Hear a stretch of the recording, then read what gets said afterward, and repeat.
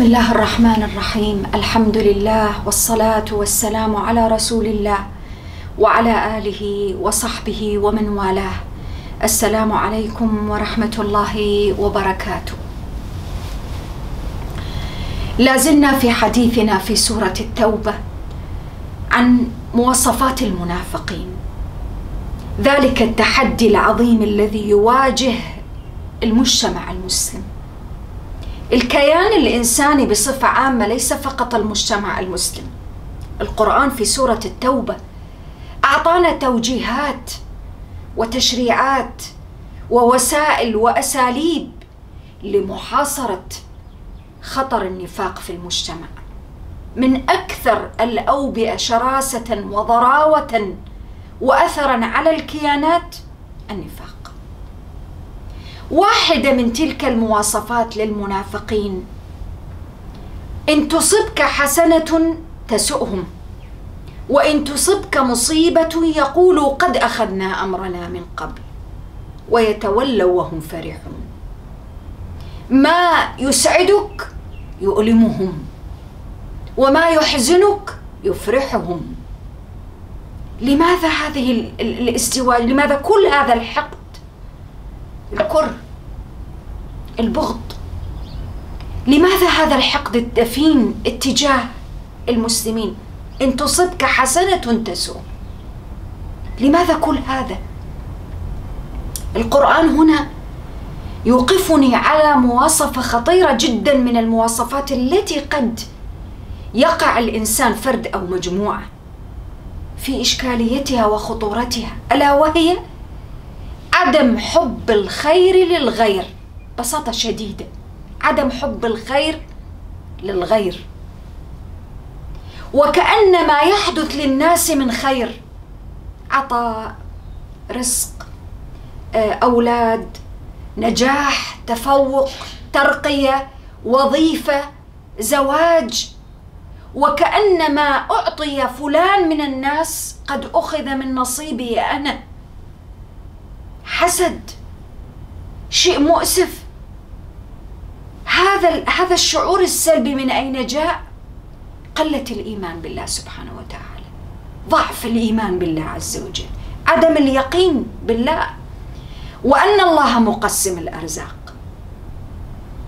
هذه القدرة على أن لا يكون لدى الإنسان حب للخير للآخرين لا يمكن أن يقوده إلى خير أبدا، لا يقود إلا إلى النفاق. من مواصفات المنافقين: لا يحبون الخير لأحد.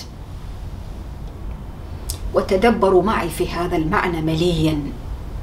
نحن ذكرنا أن من هناك حكم ومقاصد لماذا لم يذكر القرآن العظيم أسماء المنافقين. حتى النبي عليه الصلاة والسلام ما ذكر الأسماء إلا لقلة، ولم تكشف تلك الأسماء إلا بعض الأسماء.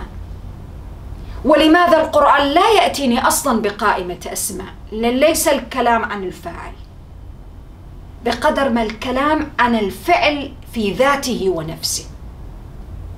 لماذا؟ لأن ظاهرة النفاق وخصال النفاق كتصرفات وسلوكيات متواصلة مستمرة في كل المجتمعات البشرية، والإنسان العاقل لا بد أن يقلب في نفسه وفي قلبه ألا تكون هناك خصلة من خصال النفاق فيه. وهكذا كان يفعل صحابة الرسول صلى الله عليه وسلم. كان الواحد منهم يسأل حذيفة بن اليمان الذي كان يعرف قائمة أسماء المنافقين، ويستحلفه بالله: هل ذكرني رسول الله صلى الله عليه وآله وسلم في من ذكر من المنافقين؟ لديهم خوف، وهم ما كانوا عليه من الإيمان واليقين بالله سبحانه وتعالى. تخوف أن تكون في نفسي خاصة من خصال النفاق. ولذلك نحن نقول اليوم ونحن نقرأ القرآن: تفقد قلبك، تفقد مشاعرك، تفقد سلوكك، ألا يكون فيها شعرة من النفاق. وتدبروا معي، غالب التصرفات السلبية التي ذكرت في سورة التوبة عن المنافقين ترتبط بأمراض قلبية، ولذلك إن تصبك حسنة تسؤهم لأي شيء قلوبهم مفعمة بالحقد والغل على الآخرين. هذه صفة ممكن أن تحدث للإنسان، ممكن حتى وهو مؤمن، ممكن عليه أن يراقب نفسه. بعض الأشخاص يسوءه ما يحدث من خير لغيره، لجيرانه، لأصحابه، لأهله، أحيانا حتى لأقاربه. هذه الصفة السيئة لابد أن يتخلص منها. وهنا يأتي معنى الجهاد. الجهاد لا ينحصر في قتال أو في مواجهة عدو. الجهاد أعظم أنواع الجهاد جهاد النفس، مواجهة النفس بأمراضها وعللها قبل أن يستفحل المرض، قبل أن يستفحل المرض فيأكل الإيمان ويستشري خطره في القلب، في الأعمال، في الجوارح، فينخر في علاقتك مع الله سبحانه وتعالى. من علامات الإيمان كما جاء في الحديث أن يحب الإنسان لنفسه لغيره ما يحبه لنفسه، حب الخير للغير. هذه من علامات الإيمان. ومن علامات النفاق أن لا يحب الخير للغير. تدبروا معي في هذه الكلمة، مواصفة عظيمة. مجتمعاتنا اليوم تعاني من هذه القضية الخطيرة، وأحيانا لدى بعض الأشخاص تجد أنه بمجرد ما يصيب خير أحد من الناس، من زملائه في عمل، من كذا، تراه يفزع إلى ذاك المسؤول ليوقع العداوة والخصام بين فلان وفلان حتى يتخلص من ذلك الخير الذي أصاب فلان، لما في نفسه من مرض. هذا مرض نفسي لا ينبغي للمؤمن أن يعالجه بالدعاء، بالاستعانة بالله سبحانه وتعالى، بتخليص توحيده، باليقين بأنه ما مكتوب هو له كشخص لا يمكن أن يأخذه شخص آخر. بكثرة الدعاء للمسلمين بالخير، اللهم اغفر للمسلمين والمسلمات، اللهم ارحمهم، اللهم ارزقهم، اللهم أعطهم. وهي من أعظم القربات عند الله عز وجل أن تدعو لغيرك من المسلمين أحياء وأمواتا. دعاؤك للمسلمين يخلصك من هذا الداء وصعوبته. كيف يواجهها الإنسان المؤمن في ذات الوقت؟ لأن هذا ممكن أن ينتج عنه حسد أيضا. مقولة عظيمة، قاعدة: قل لن يصيبنا إلا ما كتب الله لنا. لماذا؟ هو مولانا، وعلى الله فليتوكل المؤمنون. ولذلك لا يرجفك المرجفون، ولا يخيفك الحاسدون، ولا يبثون الرعب في نفوسك المنافقون. لماذا؟ بما استقر في قلبك من اليقين بالله. قل لن يصيبنا إلا ما كتب الله لنا. كلمة خالدة عظيمة. جاهد في سبيل الله، اخرج، اقرأ، تعلم، افعل كل ما أمر الله به، وكن واثقا ومتيقنا أن ما أصابك لم يكن ليخطئك، وأن ما أخطأك لم يكن ليصيبك، وأن ما أخطأك لم يكن ليصيبك، وأن الله سبحانه وتعالى قدر كل شيء فأحسن تقديره. وإذا أنت أيقنت واستقر في قلبك هذا الإيمان وهذا الإحساس، فعليك أن تدرك هو مولانا. شعار عظيم يرفعه المؤمن في قلبه وإحساسه وحياته. هو مولانا متولي لأمورنا ولشؤوننا ولحياتنا. وإذا تولاك الله سبحانه وتعالى في شؤون حياتك فمن ذا الذي يضرك؟ والقرآن يزودني هنا بقاعدة عظيمة: قل هل تربصون بنا إلا إحدى الحسنيين. في جهادك، في حياتك، في عملك، لا تبتئس. أقدارك بين يدي الله سبحانه وتعالى. مسلمون ذهبوا لغزوة تبوك، ولكن ما الذي ينتظرهم وأنتم ماذا تنتظرون؟ إذا كنا متنا في سبيل الله فهذا الموت شهادة، والموت غاية كل حي، كل حي سيموت، كل نفس ذائقة الموت، ولكن موت المؤمن في سبيل الله شهادة. وإما النصر، فإذا خروجنا له غاية ونحن نعرف ماذا ستكون النتيجة، إما أن نعود منتصرين. تدبروا معي في الثقة بالله واليقين بالله سبحانه وتعالى. من أين جاءت كل هذه الثقة؟ الآية التي قبلها: هو مولانا وعلى الله فليتوكل المؤمنون. تدبروا عبادة التوكل وثمراتها في قلب الإنسان المؤمن. ما من شيء يولد اليقين والثقة بالله سبحانه وتعالى كالتوكل عليه، أعظم العبادات.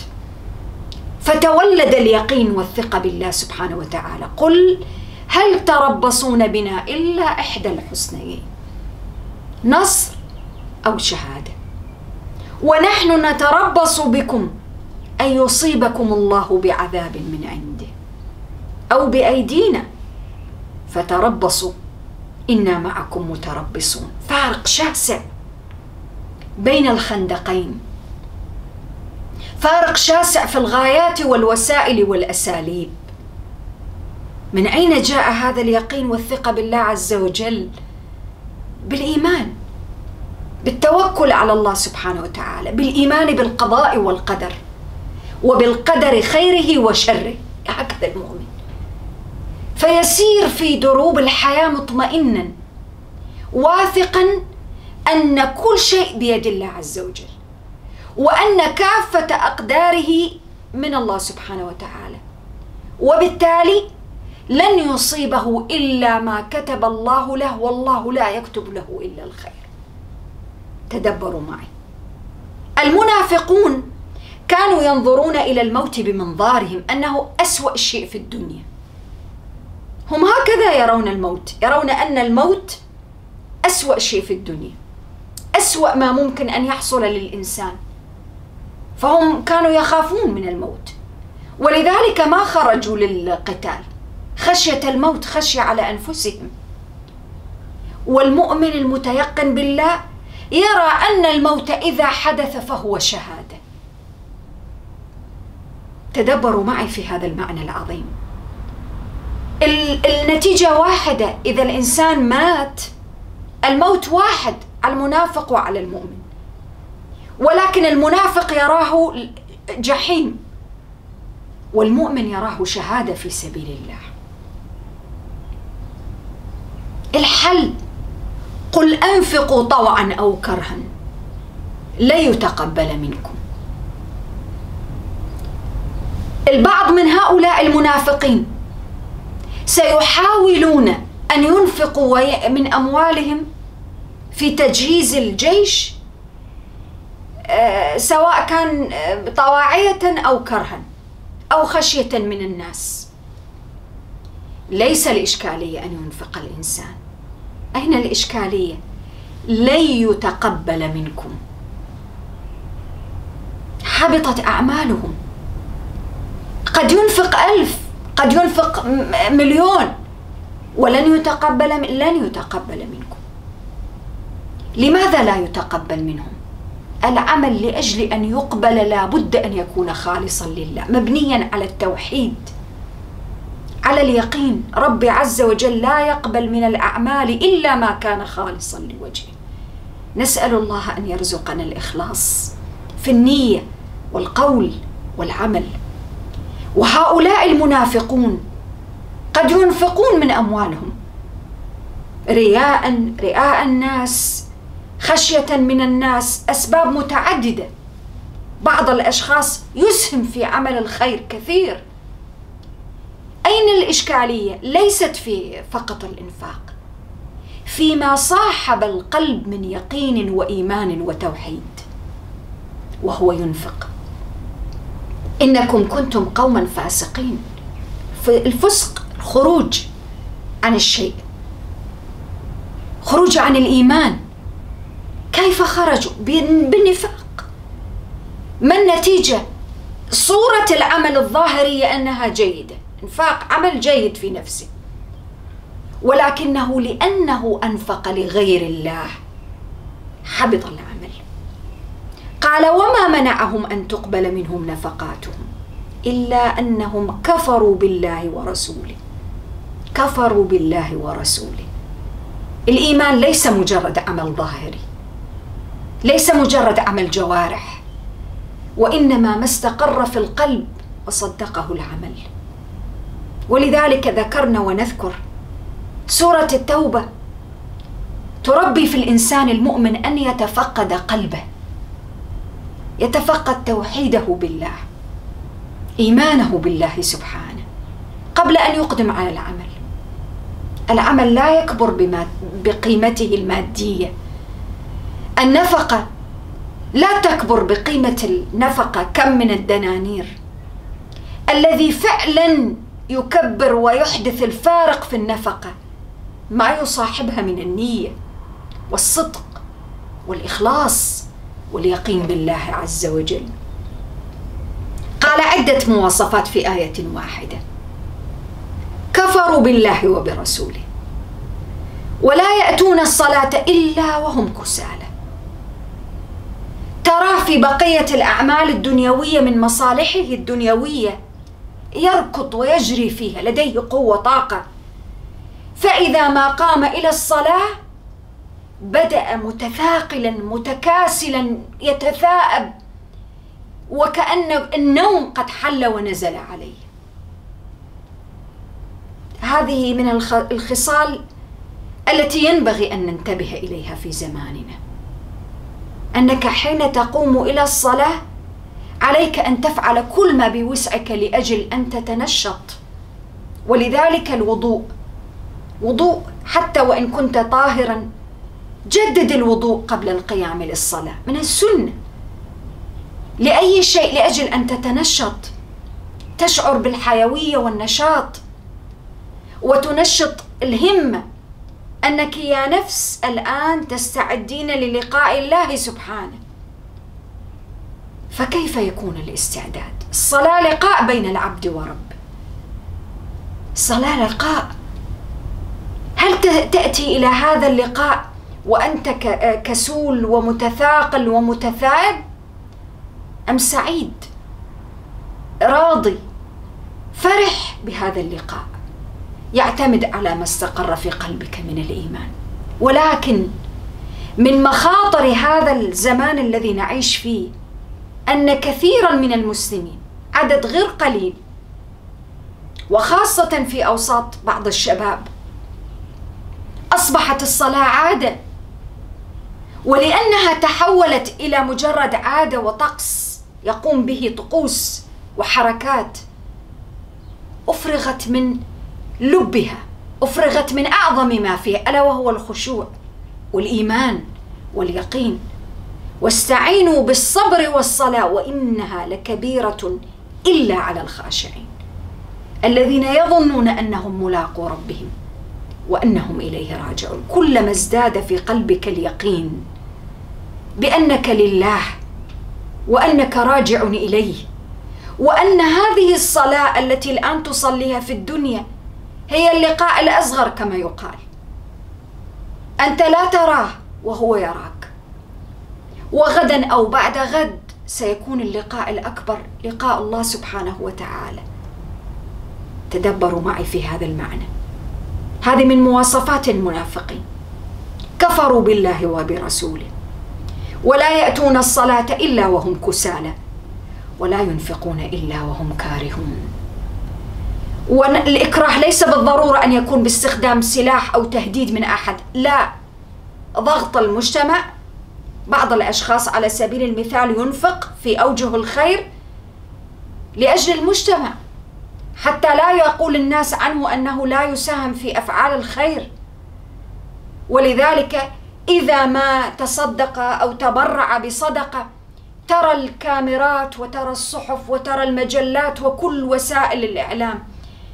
ممكن الإنسان أن يعلن عن الصدقة من باب تشجيع الآخرين عليها، ولكن عليك كذلك أن تراعي أن يكون بينك وبين الله خبيئة، صدقة سر، حتى لا تعلم شمالك ما أنفقت يمينك.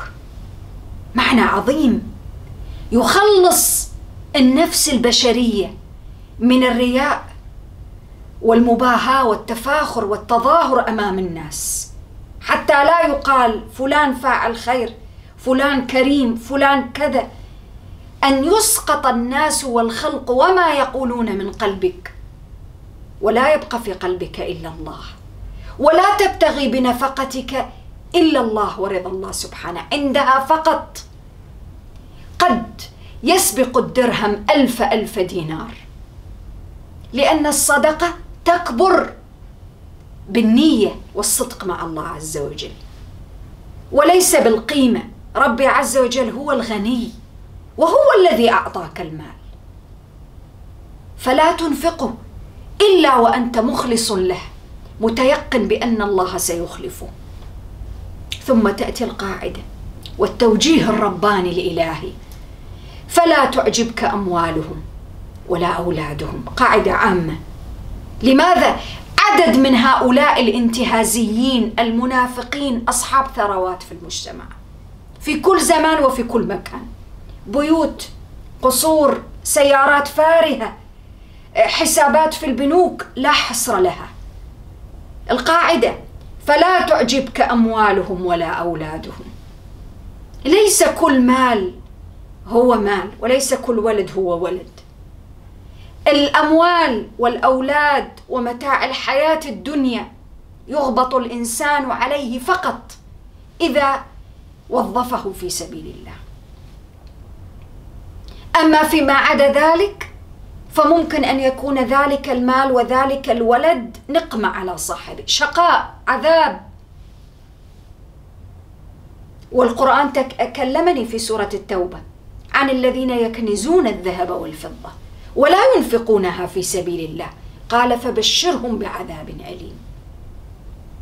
المال ليس غاية، المال وسيلة. ليس القضية أن تكون ملياردير أو مليونير أو ما شابه، لا، القضية الحقيقية التي يوجهني القرآن إليها: ماذا تفعل بأموالك وملايينك؟ ماذا تفعل؟ قد يكون هناك إنسان بسيط في دخله، لا يملك إلا شيء بسيط، مئات آلاف من ذوي الدخل المحدود، ينفق، يعطي، يجاهد بماله ونفسه. هذا أعظم درجة عند الله من أصحاب الملايين. المال اختبار، الأموال والأولاد فتنة، اختبار قد ينجح فيه الإنسان وقد يرسب. المهم أنك كيف تنظر إلى ذلك المال، كيف تنظر إلى الأولاد.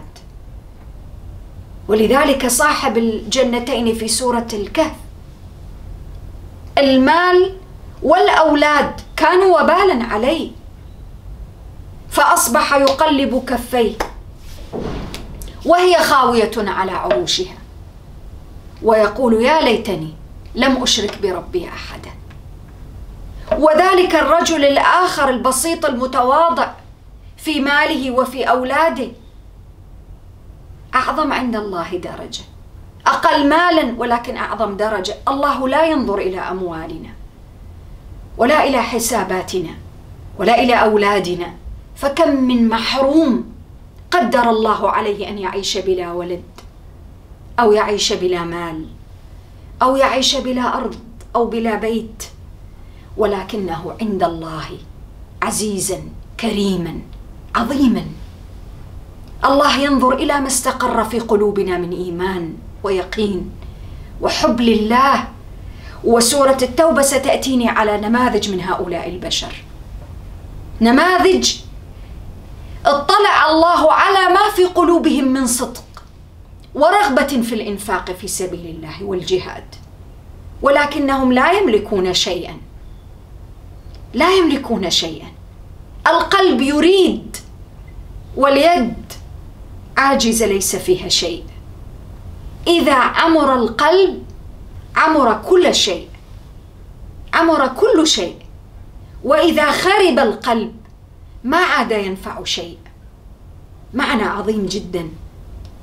قال: فلا تعجبك أموالهم ولا أولادهم. إذن لماذا ربي عز وجل أعطاهم إياها؟ قال إنما يريد الله ليعذبهم بها في الحياة الدنيا وتزهق أنفسهم وهم كافرون. وعيد من الله سبحانه وتعالى أن هذه الأموال التي جمعت عن طريق الكذب والزور والإثم والبهتان والافتراء على الناس والتسلق على أعناق الآخرين، هكذا كيف يجني المنافقون ثرواتهم؟ كيف؟ بالتزلف والتملق وإثارة الفتن والشغب وافتعال النزاعات إلى آخر ذلك من أساليب ملتوية. جمعوا تلك الثروات طولا وعرضا، حلالا وحراما، يريد الله ليعذبهم بها في الحياة الدنيا بالمال. كيف بالمال؟ سواء كان بتحصيله أو بإنفاقه أو بالمحاسبة عليه. وكم من البشر يمتلكون الكثير من الأموال والثروات ولكنهم يعيشون في شقاء. الشقاء والنعيم الحقيقي ليس فقط فيما بين يديك من مال إطلاقا، ولكن فيما في قلبك من إيمان ويقين، يقين بالله سبحانه وتعالى، يقيك من كل هذه المشاعر الإنسانية. قال وتزهق أنفسهم وهم كافرون. تزهق النفس بهذه الأموال، نعم، تصبح وبال. قد يكون الإنسان أفنى عمره في سبيل أن يجمع تلك الثروة، وإذا بتلك الثروة تصبح بالنسبة له جحيم لا يطاق، وبال عليه. لماذا؟ ضربت عدم الإنفاق في سبيل الله. ذلك القرآن قال يوم يحمى عليها في نار جهنم. هذه في الآخرة، وهنا في الدنيا قال ليعذبهم بها في الحياة الدنيا. وتزهق أنفسهم، تدبروا في اللفظة القرآنية، تزهق أنفسهم، تعب، شقاء، وهم كافرون. تدبروا معي في هذه القضية، في تلك المواصفات التي تعرضها سورة التوبة، وهي تعرضها تحذر الإنسان رسالة واضحة للمؤمنين ألا يكون في قلوبهم شيئا من النفاق، خيطا من تلك المواصفات التي جاءت في سورة التوبة. وأعظم علاج لكل هذا وللتخلص من هذا المرض والعياذ بالله مرض النفاق الإيمان والصدق واليقين بالله سبحانه. السلام عليكم ورحمة الله وبركاته.